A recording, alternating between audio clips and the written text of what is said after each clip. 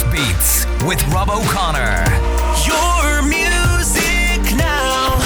This is Beat.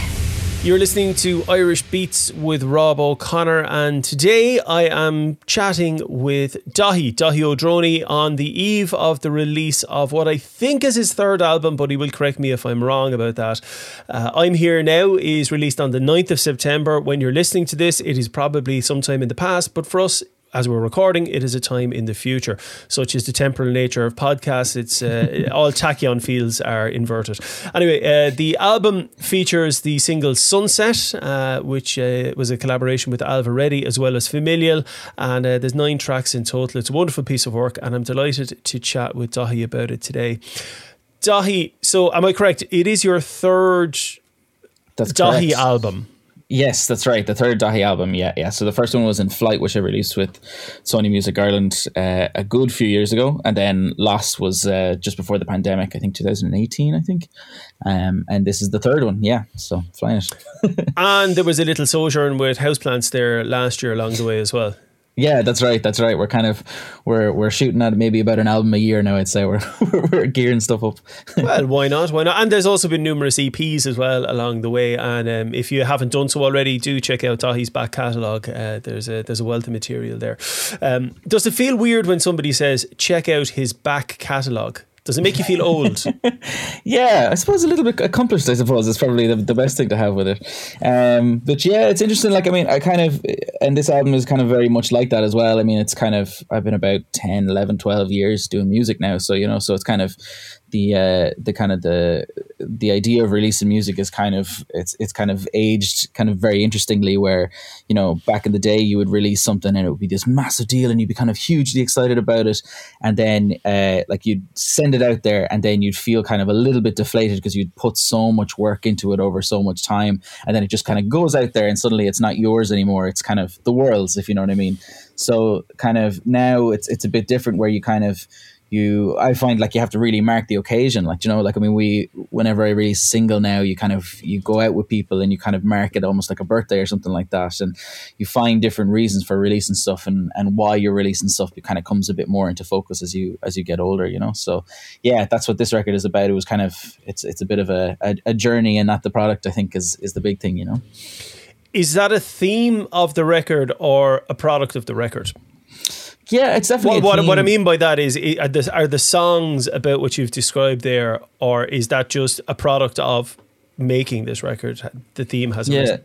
Like I was kind of recording a whole kind of group of music kind of just after the pandemic, where I would do this thing. I have an artist kind of retreat in Ballyvaughan called the Beekeepers, and I did these things where I would just carve out a weekend and I would bring down maybe 1 or 2 artists down at once, and then we would just do a weekend in this kind of house. And the fact that I'm kind of back in my kind of hometown where I kind of grew up when I was younger, and the fact that I have this new place and bringing in people that I know who are mates, the title kind of speaks for itself. That kind of I'm Here Now idea is that, like, you're kind of taking a place that kind of has so much history to you, but then you're adding the kind of all of the parts of your life that you've kind of built up over time by bringing friends down and tagging that stuff and kind of trying to make the place your own is like a kind of a major issue. And then I think in general, like it's kind of, I think after the pandemic, you were doing a lot of kind of standing and being in one place and stuff. And then once everything started coming back in and kind of started happening again, everything just seemed to speed up so fast. And like there was like so many gigs and so much stuff was happening and you were kind of always in flux. And I kind of had this kind of feeling of kind of not really sure kind of like where I am and where I'm actually grounded and stuff like that. So a lot of the music was kind of exploring that idea in terms of kind of what emotions you kind of have about kind of what you're doing and how fast you're doing it and what actually matters to you.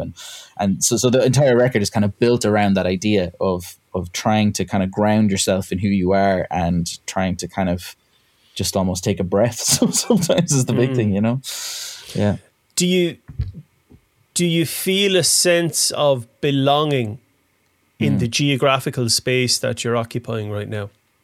Yeah, I mean, it's kind of a mixture of feelings really, because it's like, I do feel a lot of like kind of identity of about where I'm from. Like, you know, basically all of my music was always based on that idea of kind of like mixing in this kind of West of Ireland stuff. And then at the same time, you know, you're coming back to a kind of a smaller town and there's a bit of a trepidatious about it. You know, you're kind of like, you're kind of not really sure if you're kind of, if, you know, sometimes when you're younger, like when you're in your early 20s and you go back and you stay with your parents for a while, it feels like you're going backwards or something like that. You know what I mean? And now I'm kind of like, I'm actually living in the village as opposed to living with my parents or anything like that. And you kind of, you're trying to make the place your own. And a lot of different emotions kind of come with that. And, you know, I think a lot of people my age kind of, one of the more interesting things about our kind of generation is that, like we'll say, so for instance, my grandmother was like really like all of her identity was built around this valley that she was living in for her entire life. And she was like, so like entrenched in where she was from. And like this identity built around location is it's kind of a rare thing for people my age. You know, we do a lot of moving around and we live in a lot of different cities and people move around a lot. So we're not as tied to, I guess, one particular location, and trying to come to terms with that myself is kind of it's a bit of an exploration, and I kind of try to reflect that in the music for sure, you know. Yeah, I mean, I've only heard the album twice. Okay, because your people, because you're so rich and powerful now, you have people to do jobs for you. They set me on a kind of a pre-streaming copy of the album, so I was able to kind of listen to it while I was sitting here at my desk, working away at things. And the song titles, I get that sense of belonging, because I mean you've titles like, well, Sunset, which is, you know, the kind of one of the singles that has come out so far. Yeah. But I'm Here Now, which is the title track for the album. And then you have Familial, which was another single. Yeah. But you have songs like Walking Home Alone and Moonlight, which, as you talk about now, the sense of space or the sense of belonging to County Clare, I'm kind of getting that a positive experience of returning to your hometown and not being nostalgic, but being progressive and maybe recognizing the value of it.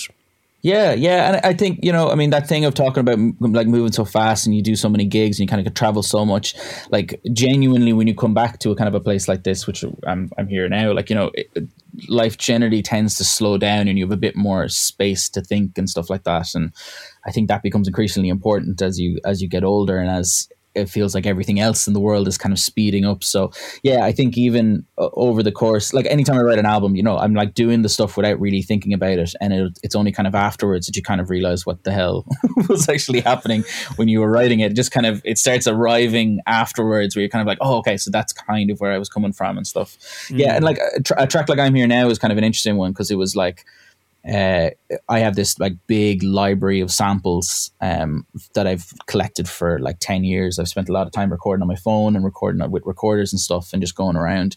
And I kind of thought it'd be interesting to build a song with like, I would find different times in my life and try and take a sample from around that time when I recorded it, if you know what I mean. So let's say, you know, there's a recording there of like my grandfather's concertina has this big long pad sounds in that track, and you know, that was recorded at a specific time in my life when I kind of feel very different to what I feel like now. When I first started doing the sample recordings, you know, I recorded this gate up in a mountain in Donegal and kind of like recorded the whole thing. And that was like the first time that I got into actually just recording natural samples. And I remember being so excited by the whole thing, and then putting that into the song. Suddenly it kind of, I have a different view on it now. So like, it's just kind of, not only is it about kind of where you are in terms of sense of place, like that I'm Here Now is kind of like, I'm the sum of different parts of me from years and years and years. And you're trying to mix all of those pieces together to make a kind of a song that mixes all those different, I guess, Daithís from all those different times, you know? So yeah, so I mean, at the end of the day, every single track is this kind of idea of trying to explore both identity and sense of place. And I think I'm kind of very much built around those two things anyway. They're kind of intertwined a lot. So yeah, it's a real explorative record for me anyway. And as I said before, you know, I'm starting to get meaning from it more and more as it goes on. And I think once it releases, it'll probably feel different again. And then I'll have a different view of it as well, you know? So yeah.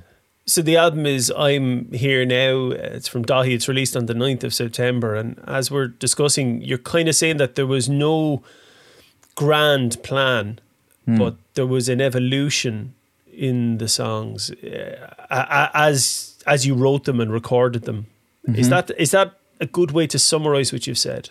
Yeah, very much, very much. Like generally how I would write an album is, so I would do like maybe 2 or 3 weeks of like really intense kind of time that I'm completely on my own, and I'm kind of trying to get into that flow state and just kind of like let the stuff come out of me, and however I'm feeling at the time definitely just imprints itself on that naturally. Like you can't get away with that, get away from that if you're a kind of a creative person. I think whatever's going on in your life is always going to shape your kind of your feeling on the songs. So then I would get these kind of sets of demos, and then I would take like maybe a weekend and bring down, say, somebody like Alva Reddy and Sinead White, and I know that they're mates and we have a whole pile of history together, and then we kind of, we would work on the songs together, and they would become something more and something bigger because they would add their own thing to it.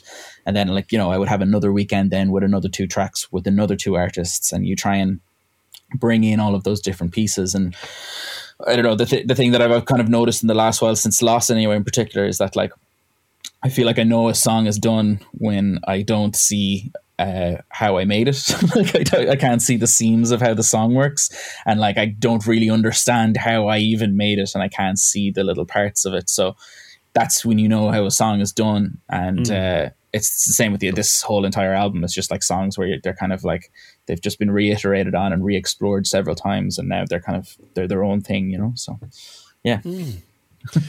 Yeah.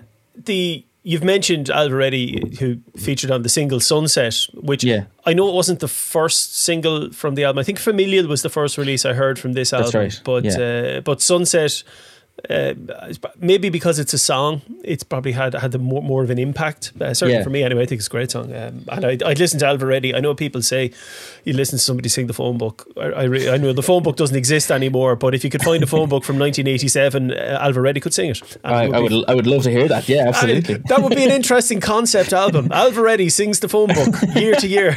Be like Reeling in the Years, but with Alva Reddy singing the phone book. Absolutely. There you go. That sounds like a forfeit on a dare or something like that. Yeah, 100%. But okay, so Alva's on it now. I mentioned that I've heard the album, but it streams. I don't have sleeve notes with it. There's basically just song titles. That's all I see. Probably for the best, you can imprint your own stuff to it. Well, yeah. So I don't know who the people on the album are, the collaborations, but I'm wondering, is your voice on this album? because like, so the songs like The Water or Keep It for the Next One, and does this kind of voice is kind of in the background? It's there, but it's not in the foreground the way Alva's voice is on Sunset. And I was wondering, is that you? So it's actually quite interesting because several people have actually asked that, and it's definitely not me. There's a couple of different artists that are on it, but there's something weird going on there where I think for this record, apart from say, like I would often use female vocalists a lot of the time, right? Like I would work with Sinead or work with Sinead White or Elaine May or Alva Reddy. But for some reason in this record, I tended to lean more towards male vocals, and I'm not sure if subconsciously I probably picked ones that sound kind of minimally like me. So say the 3 kind of main male vocalists that are on this is David Tapley from Tandem Felix, who was in the last record as well, Lavender. Keep It for the Next one is Neil Dexter, who's a really brilliant kind of newer artist. He was in Spies for a while, but has absolutely incredible voice. He's like really, really amazing. Yep. And they did a weekend together. So there's a lot of different kind of backing vocals where David will do one and Neil will do the other. And then there's one more vocal artist called Uli, who is a really, really amazing vocalist from Dublin, who's backing singer for Nilo's band. Nilo, that's right. And he's an absolutely amazing...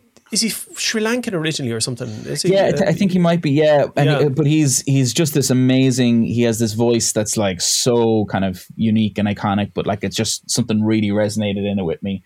And that's really interesting because like I've just leaned more towards male vocals for some reason on this one, and I feel like that might be the reason why, because it's just like trying to somehow get closer to a voice of mine. Like I can't sing at all. I'm absolutely rubbish. And it's one of the things I wish I really could do, but I just absolutely can't do it. And I'm kind of blessed that like I'm friends with so many amazing vocalists that like I was like, why would I why would I sing anything if I have these amazing vocalists with me, you know? So Are you being overly modest in saying you can't sing?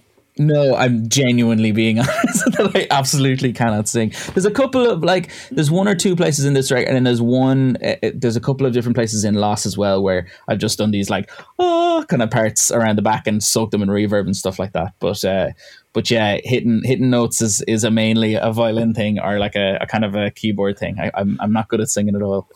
I'm not sure if I believe you. But I'm not going to call you an out and out liar. I'm not sure about that. Jury Celeste. Yeah. We leave that one. We'll park that one for now. But Yeah. so but that's interesting the way you've leaned on the male vocalists. Yeah. And actually, there's an interesting parallel because Elaine, you mentioned Elaine May, her album from last year, Home. Yes. I mean, she's a fine singer, but she left most of the vocal work to other people. That's true. On her own album, which I thought was kind of strange. And I that wonder, album's amazing though, and it's such a female powerhouse. Like it's so kind of, I don't know.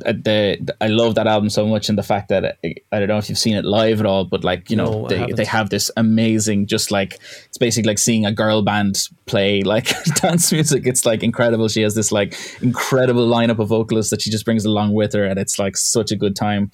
So there's so much positivity in that record as well. Yeah, for sure. Yeah. I don't know. I think that maybe there's a Daithí voice that might come out at some stage in the future. Yeah, you never know. I think it took 5 albums before David Holmes sang on a record. Oh, really? Okay. Yeah. And then it was actually really good.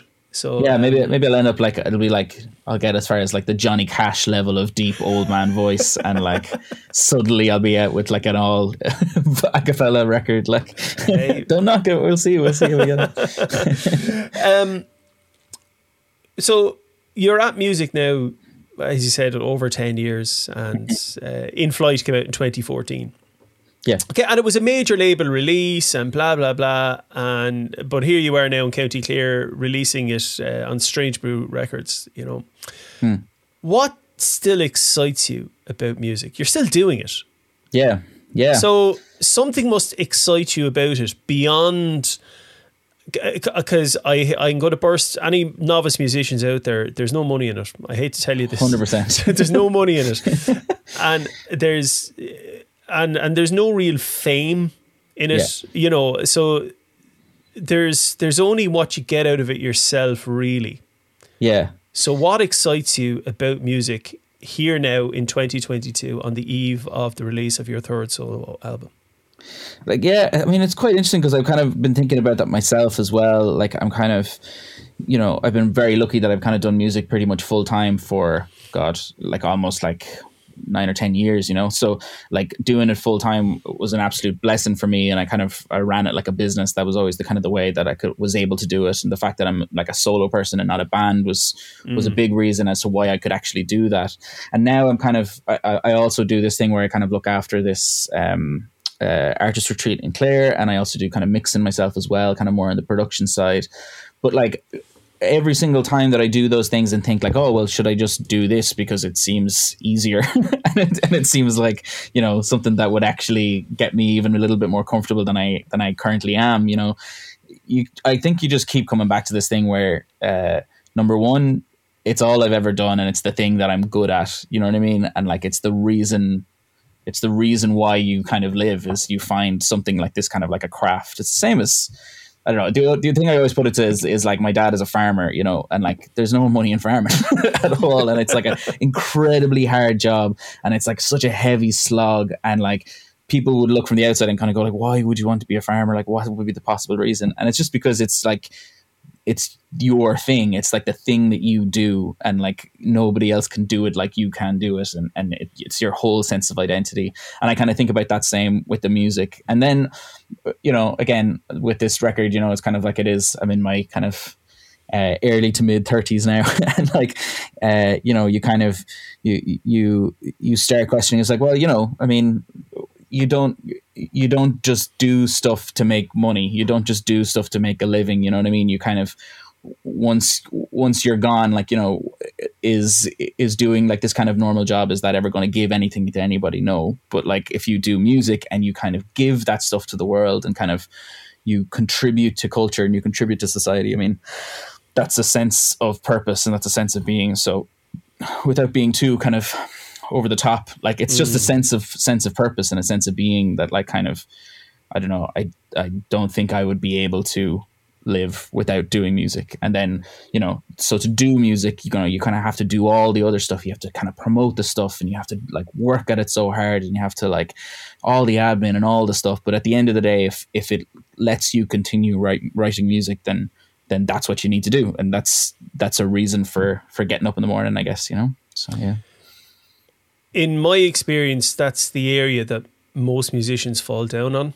And I say that I'm not making any judgments, because if you don't want to do it, you don't want to do it. But I know loads of people who are brilliant guitar players or fine banjo players. Behind me there's a banjo and a guitar and there's a heap of instruments down there that you can't see. And I'm not a full-time musician at all, but I remember back in the day, back when I was playing, and you know, filling out forms for IMRO or really boring work. And I remember some of the lads I was playing would say, "Oh, I didn't get into music to fill out forms." I was like, yeah, but like, how are you going to get paid if you don't fill out a form? Yeah. I know there's no romance in it, and you won't read a biography of David Bowie about all the forms that he filled in. Yeah. But you can be sure he did it. Yeah, absolutely. And you know, it's kind of, I don't know. Yeah, it's just like you just have to do that stuff to kind of continue on and to keep doing it. And yeah, you're right. It's like, it's the least glamorous job. Like, I think people have this idea of this, like, yeah, you're always going out and getting hammered and having a party and stuff like that. And like, you know, it's so glamorous and great and like all that kind of stuff. But it's like, you know, it's a proper slog. It's like a proper, you have to work hard, and you're lucky to work hard for it. You know, I mean, I'm so blessed that like, I got that break and I am able to do this music and stuff. And, you know, there's times when you're at your kind of lowest point where stuff just isn't working, or you can't come up with any more music for a certain amount of time. And then you go and you play a gig and suddenly you have, you know, 50, 100, 300 people singing back a song that you released a couple of weeks ago. And like, you know, you're looking at your Spotify numbers. You're going, yeah, this is fine. I'm comparing it to the rest of my songs and this is all grand. And then you get like an audience of 300 people who are like, I love this song. And then you're kind of like, okay, so that's the release. And that's why live music is kind of so important to me. And it's kind of been a real kind of touchstone in what I do all the time. It's because, the internet and numbers are just not a good way to see any return on your kind of music. It's playing it in front of people is the way to get that feedback. And you know, I mean, I get a lot of messages from different kind of younger artists kind of asking, you know, how you get started, or how you even just keep doing and stuff and everything. And it's just like, there's no money in it. It's not glamorous. There's loads of stuff that you're doing that's not music. Like, you know, like 40%, 60% of it is not actually doing music. It's all the other stuff. But like, if you can get up and you enjoy playing in front of people, then you get that immediate feedback, and it sets you back on the straight again, and you get to keep going, you know? So yeah, so that's the beauty of it, I think. Yeah. For anyone listening, I'm not trying to reduce music to an accountancy exercise or stuff that you do in a balance sheet. I'm not suggesting that for a second, but I suppose it's like you're around now. I'm not trying to put years on you, but you've been around for a while and you're still doing it. And I'm always, I'm always respectful of anyone who's making music, regardless of genre. It might be my cup of tea, it might not be my cup of tea, but I don't particularly like country and Irish, for example, but I respect people who make a living out of it. I do like your music, and but I also respect you. And I often wonder how you manage to still pay the rent and put food on the table, and those are the things as you've described. It's all the non-music related music activities. If you get my meaning. I like, you know, I mean, there's a very unromantic version of how you make a living on it. Is basically I've been blessed that like my parents have been very, very good at teaching me how to run a business, basically, Yeah. and that's been like a huge thing for me, is that basically, the idea of keeping costs low, and like I'm coming back to an Excel sheet at the end of a year and kind of going like, well, these shows cost me this much, so I need this fee to actually cover it. And there's a lot of just very kind of boring business stuff that you have to do to kind of keep going. And like it gets harder and harder. Playing live is the thing. So during the lockdown, it was really difficult. Like the thing I had to do then was to kind of do a lot of score work for film and stuff like that. And that kind of kept me tied and over.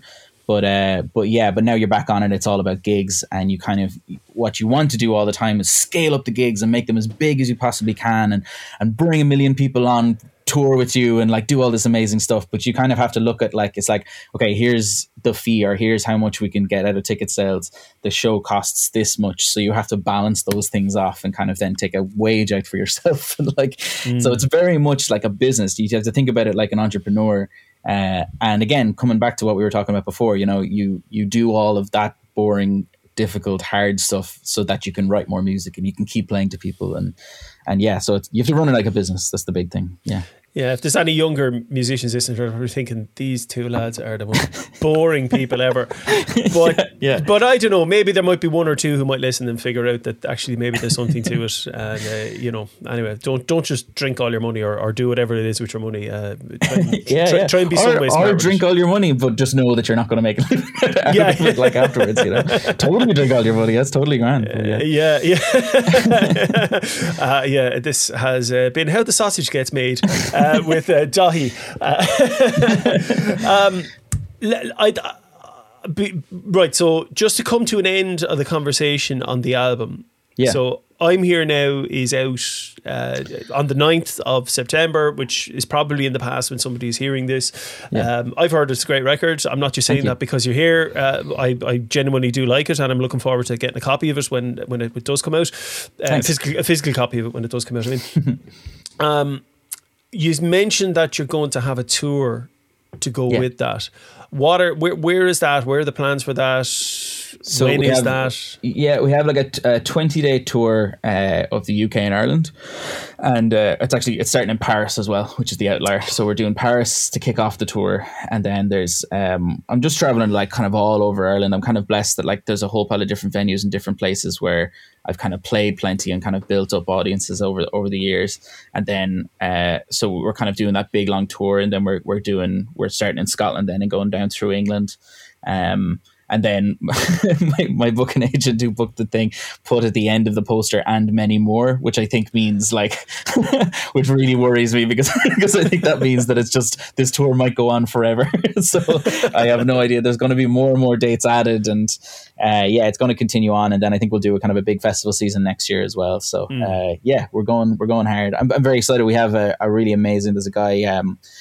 Cian Finley is his name. He was a really, really amazing lighting engineer who's kind of been brought on with me as well. And I'm super excited to have him on tour with me because he's the equivalent of a musician for lights. He's just basically so enthusiastic about that stuff. And we discovered him this year, and super excited to get him on the tour as well, And all the details for the tour dates. Now, I don't know what they are. Are they published online? Or are they anywhere? Yeah, so you can kind of get them on my Instagram or my Twitter or on my new website, which is daithí.me as well. And you can buy tickets there as well. So I think they're all on sale currently as well. So wherever you are, I'll be close. That's basically it. Fabulous. Well, I've seen you live numerous times, and you've never failed to impress. So I would thoroughly recommend that. But I wasn't a big fan when you did the strip tease that time. I thought there was no need for that. You let the music speak for itself. We were saying the music is unglamorous. I was trying to add a bit of glamour into the whole thing, but whatever, man. Yeah. Okay, right. So there's two final things I'd like to talk to you about that are related. You've touched on one already, which is the Beekeepers, which is the studio space or the artist retreat space, I think is how you describe it. Yeah. It's not really a studio because we have a very, very minimal recording setup, but that's because I think nearly every artist who's out there now has their own gear that they know how to use, so they bring that stuff with them in a big car and then move up, you know. Okay, so let's imagine I don't know what the Beekeepers is. Now this is I'm not trying to do like a kind of a free advertising pitch, but I'm intrigued by it and it might tie back to what we were talking about earlier as well. What is the Beekeepers? If you could describe it, like what would be the elevator pitch for it?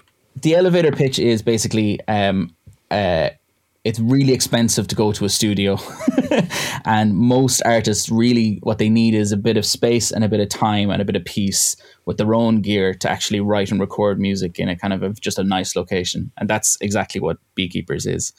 I have spent 90% of my time writing music not in studios, and I do a lot of stuff where I would go out into the West and rent a house somewhere and just spend 2 weeks writing music. And it was always a kind of a dream of mine to kind of make a place where artists could go, and it would be specifically tailored to artists, be affordable for artists to come and to kind of record and actually just spend some time in a really nice location.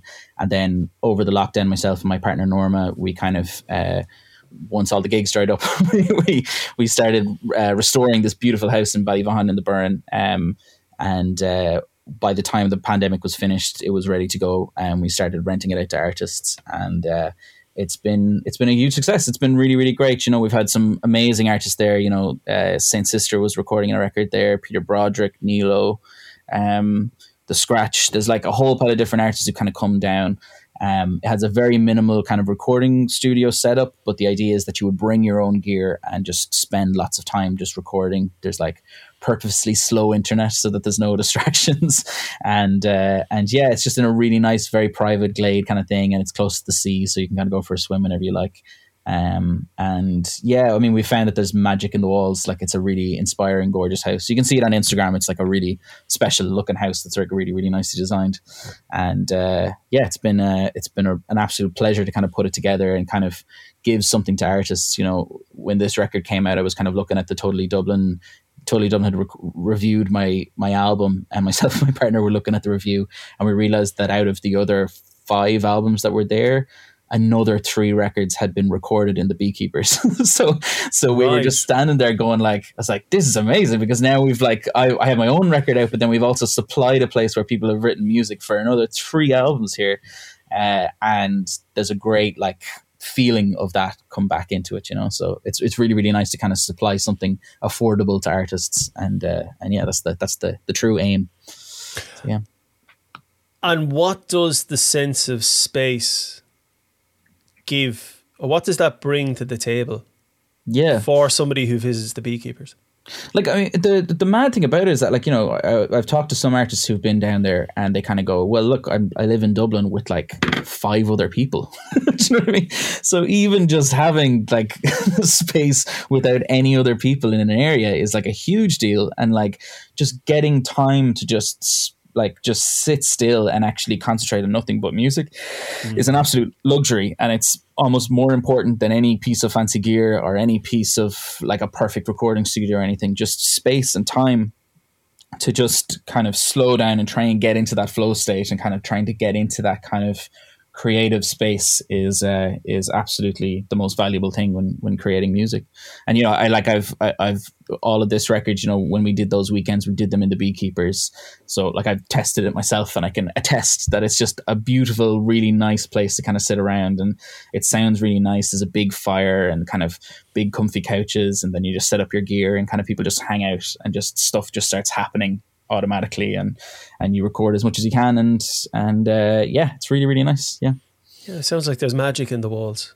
That's it kind of has come across that way, like where like people have just gone like, oh, I've got more done here in like 4 days than I have in like 2 months of like trying to write something, you know. And, you know, we open it up. It's not just for artists as well. It's for writers and for script writers and a whole pile of different kind of filming stuff as well. And it's opened up to all types of artists, and all of them say the same, where it's just, you know, it's in this super quiet, beautiful glade in the Burren, and you got views of the mountains and views of the trees, and there's birds around the place, and you can go for a swim and then come back, and yeah, it's idyllic. It's perfect, and I have a lot of pride about it as well, because it's in this hometown that I'm from, and you know, it's a lovely way to kind of show off where I'm from and show people kind of how lovely a place it is. So yeah, I'm very, very proud of it. Yeah.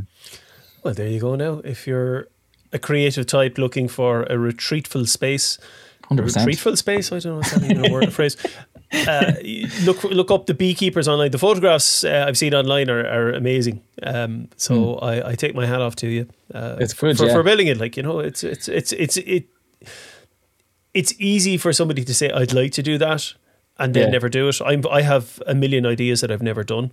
But to actually say, so I'd like to do that, and then to actually do it, I would have a huge amount of respect for that. So it's good, yeah. I one of the nicer things about it as well is that it's a very much like it's a family event. You know, my auntie runs a B&B in the village as well, and she has these big like sheet cleaning machines. So when we're doing the turnovers, she cleans all the sheets and stuff, and then my mother lives just down the road, so if there's any other problems when I'm on tour or whatever, she can drop in and she kind of helps out. And like it's very much a kind of a family thing as well. So it's I wouldn't be able to do it at the family there as well. So props to the family.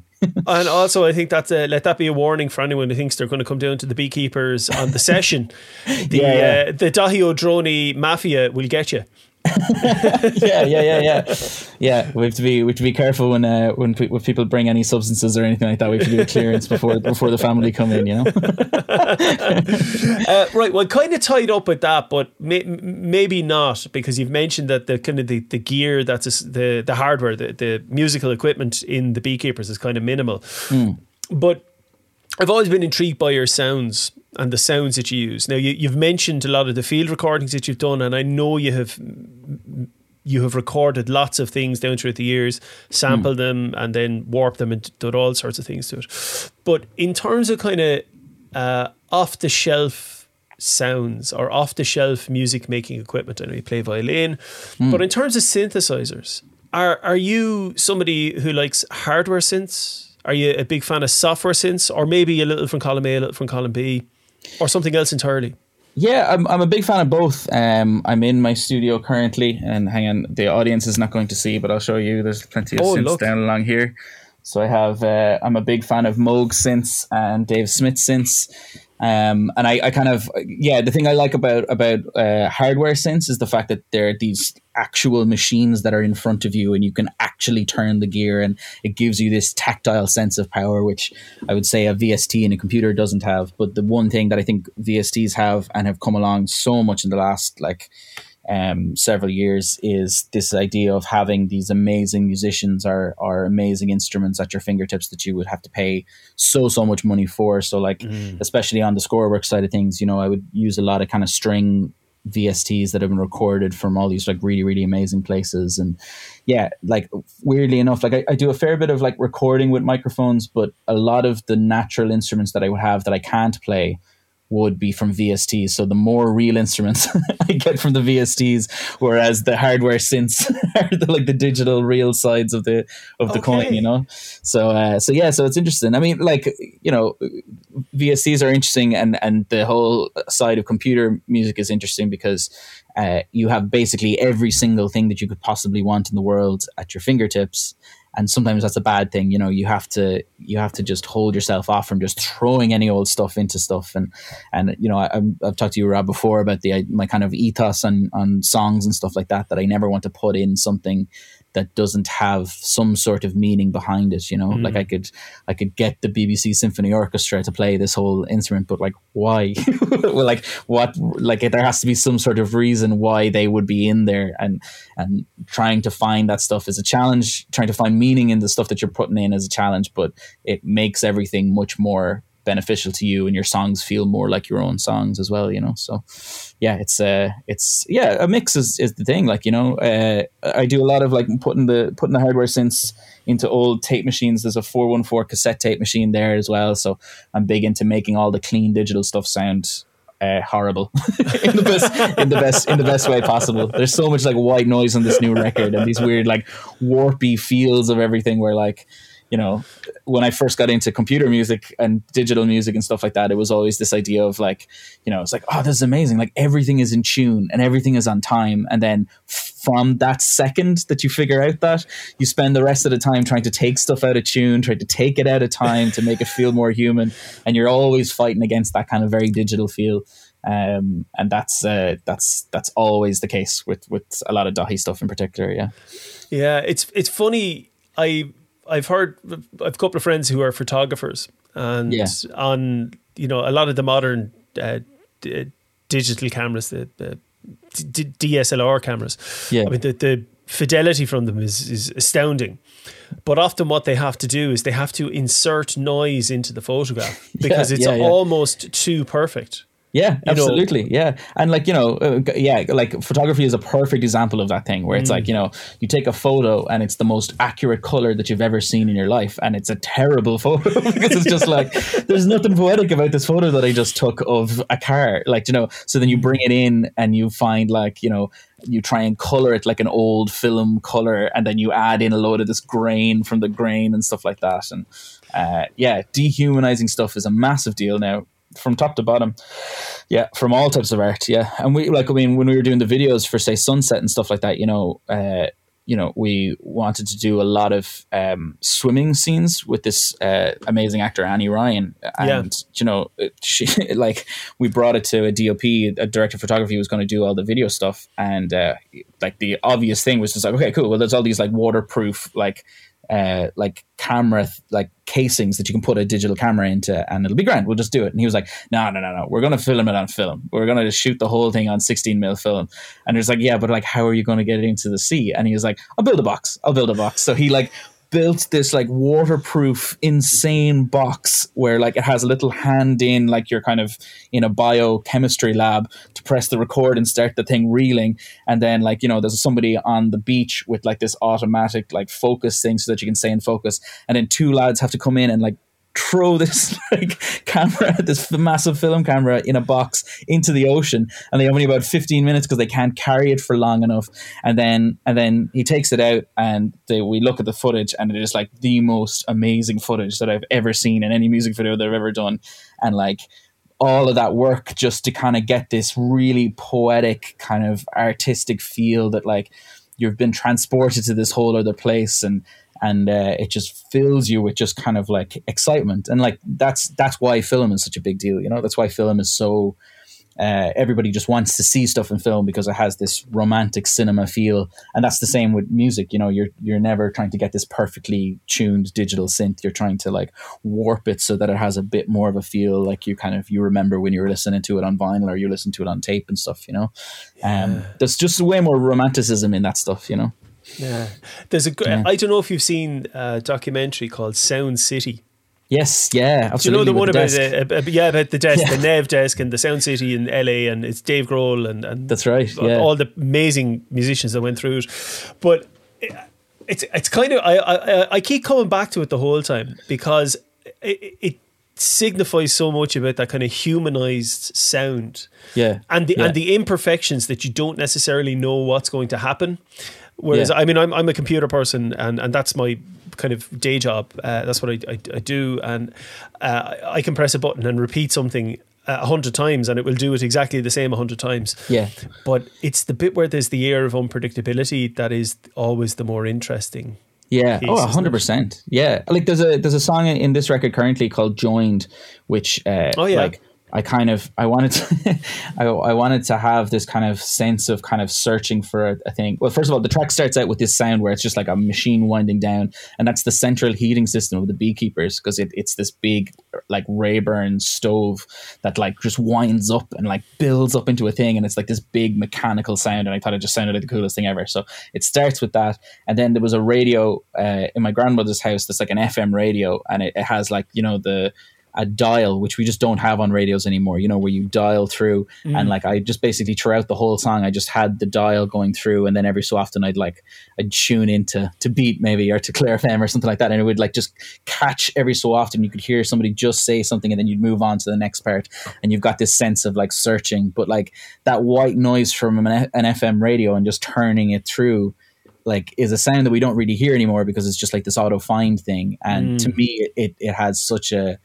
kind of, again, a romantic sound that kind of that that's really inspiring. Another version of that as well that I was really blown away with was that Beatles documentary, that 3-part Beatles documentary where like their microphones sound like incredible, and they just everything sounds so good, and like they're recording onto these tape machines, and like there's parts where like they need more like they need more tracks, so they need to like join these two massive tape machines together, and it just like after all of that hardship and all the rooms look horrible and they have these weird like reflective surfaces, but like even after all of that, and there's so much thought put into it, they just sound incredible because it's such a time and a place, and it just sets you into that area. And like it's hard to know, like I mean I feel like maybe at that time they were trying to go back farther again and try and sound like something farther back again, and it's all kind of how you base you should be taking for in terms of sonics. You should always take your kind of your sounds from the stuff that inspired you. So like, yeah, it's